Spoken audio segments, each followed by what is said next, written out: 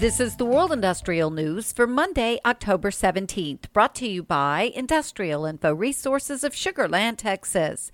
This newscast is sponsored by Aviva. Listen to part 4 of their podcast, How to Leverage the U.S. Infrastructure Bill to Modernize the U.S. Power Grid. It's going to know when to use the power. It's going to know how to use the power on individual reasons. And a lot of that is what we know technically. What we didn't know technically that was addressed by this bill is how to pay for it. Because this is a lot of money to put into basically better living. The parallel to this is probably the interstate highway system. No state or city could have afforded a highway system that was so consistent across the U.S., which then furthered the idea of interstate transport and goods traveling by truck everywhere.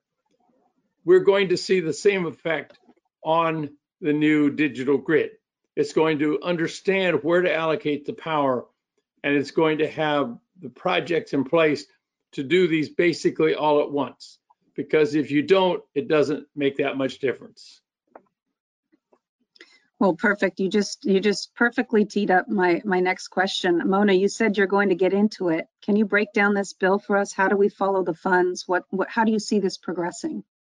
Absolutely. And so first off, Pat mentioned electrification and the fleet. This bill has $65 billion for power and grid, as I mentioned, but there's additional $54 billion for water and wastewater infrastructure, $17 billion for ports and waterways, $7 billion set aside for resiliency, $64 billion for broadband, $16 billion for Amtrak. And the list just goes on. There's $39 billion for public transit. Airports are receiving $25 billion. And then last but not least, the first electric vehicle charging federal spend in our history, $7.5 billion for EVs, and then another $7.5 billion for buses. So I just need to take a sip of water after that, because that's a lot of money that is going from the federal government to the states. And so the electric sector is going to play a really prominent role in making sure, especially absorbing and helping bring about this electrification that the Biden administration has supported and wanted for so long.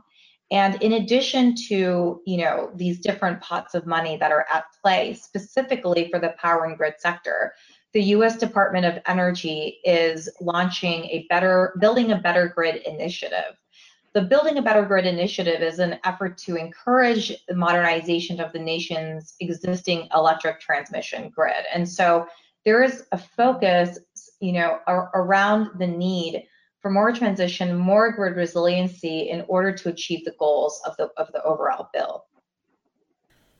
To hear the full podcast, search for IIR's Industry Today podcast on your favorite podcast provider.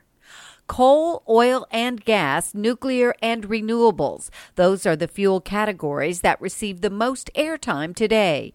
Since the beginning of man, some combination of that mix has been required for cooking, heating, survival, and comfort. It started with burning wood, which technically is renewable. Then it moved to coal and possibly some early oil seeps. Nuclear, of course, is the new kid on the block, being less than 100 years old as a fuel. Locating, producing, and transporting those fuels creates huge cost, interrupts agriculture or human culture, all of them emitting something at some point in the process. Let's not even get started on the pollution and human problems with mining lithium, the crown jewel for renewable energy storage. But there is one fuel that requires none of the above and emits none of the above, using less, also known as conservation.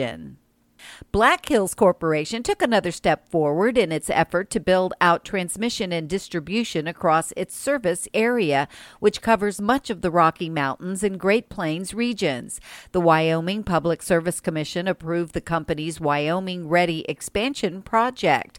Like similar Black Hills projects in Colorado and South Dakota, it is designed to improve resiliency and access to the power grid. Industrial Info is tracking more than 700 $700 million in active projects from Black Hills, more than half of which is attributed to projects in Wyoming, including more than $250 million in projects associated with Wyoming Ready.